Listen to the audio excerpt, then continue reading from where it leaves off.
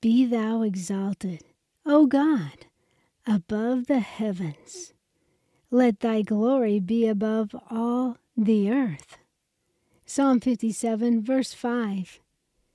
Welcome to the miracle and healing ministry of Jesus Christ. Listen now as his servant, Apostle Tanya, teaches on the Word of God. We invite you to visit us online at www.apostletanya.org. The teaching you are about to listen to was taught through me by the dearest Holy Spirit before my miraculous voice change from thy Lord.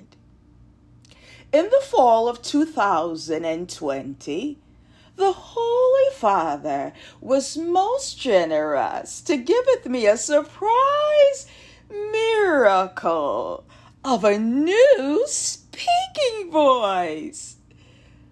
And for a season afterwards, this miraculous speaking voice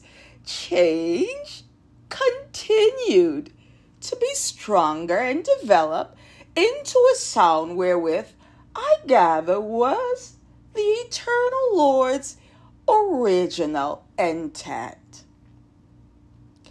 I want to thank you whom are new to the ministry for your prayers and for your support. And welcome to all the new family members of the ministry. I want to encourage you to contact us if you are in need of prayer or are led by the Holy Spirit to serve with the ministry. Friends, together, let us exalt our blessed Master and declare his greatness in the earth. Amen. As intercessors, oftentimes, we will go through seasons of plots by the enemy to attack our authority and kingship. The destroyer knows the hearts that he has chosen to enter into to carry out his plots and schemes, and that is to destroy intercession. Just as it is written, the enemy used our Lord Jesus' disciple turned betrayer, Judas Iscariot, to carry out his wicked scheme. Make no mistake about it, beloved. The enemy will also use those who are trusted and familiar with our God to help carry out his wicked schemes against our assignments. Let us read now in the book of John, chapter 18, verses 1 through 2.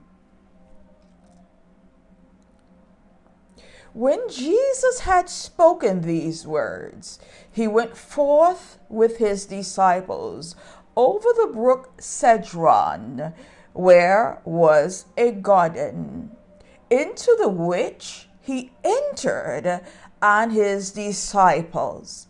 And Judas also, which betrayed him, knew the place. For Jesus ofttimes resorted thither with his disciples. Judas knew the location of prayer. He knew the location of fellowship. He knew the times of fellowship. He knew the hidden place.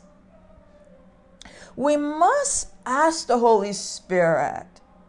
And I believe this is why thy Lord wrote this and allowed this to be in Scripture and allowed Judas to show us what we would encounter in our own lives, ministries, in churches, and businesses. We must ask thy Lord to give us wisdom and understanding of the hearts that are serving with us in ministry, over the hearts that we enter into any legal relationship with, business partnership with. We have to know the hearts. We cannot be hasty about these decisions.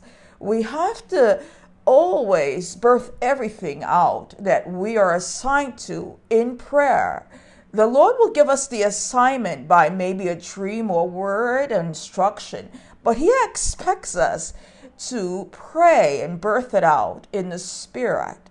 And when we do and we're careful, He will send the right people, the divine connections, and He will give us discernment, spiritual discernment about whom is serving with us. Not that we are super suspicious all the time, but we are discerning and we respond in love with those things that He gives us. We should always respond in love. I don't want you to be dismayed. Do not be dismayed during attacks. They come. We already have the victory. Do not be discouraged if you've been attacked in intercession or prayer. I have endured that also greatly. We have to just continue to stand, wherefore, and continue to build that which the Lord has charged us to build. Remember Nehemiah. Giveth no ear to the enemy's lies. Do not attend to his distractions. Oh, he's going to come. I promise you, he's going to come and say, the Lord said this. You have to stop this. The Lord said this. Do not. You have to have that relationship with Jesus alone. I know what thy Lord has said. No, that's not the voice of my Lord. I'm going to keep building. Amen? Keep your eyes fixed upon the Lord Jesus and continue by faith with Him in intercession and build the walls for the kingdom. Amen? May thy Lord Jesus grace you to stand against the adversary and walk in love.